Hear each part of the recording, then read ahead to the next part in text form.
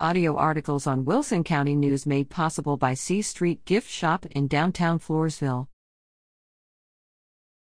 ESD No. 4 now has whole blood. Floresville, thanks to the South Texas Regional Advisory Council and the South Texas Blood and Tissue Center, Wilson County Emergency Services District 4, ESD 4, has a unit of whole blood in service. According to EMS Director David Adams, the addition of whole blood for District No. 4, which provides ambulance services to Floresville, PA, and communities in western Wilson County, means there are 2 such units in the county. ESD 3, which serves eastern Wilson County, including Stockdale, La Vernia, Key Castor, and Sutherland Springs, also has whole blood. In addition to being on hand for when the need arises in Wilson County, Adams said the blood could be used when providing mutual aid in surrounding counties. The whole blood can be used for patients regardless of their blood type.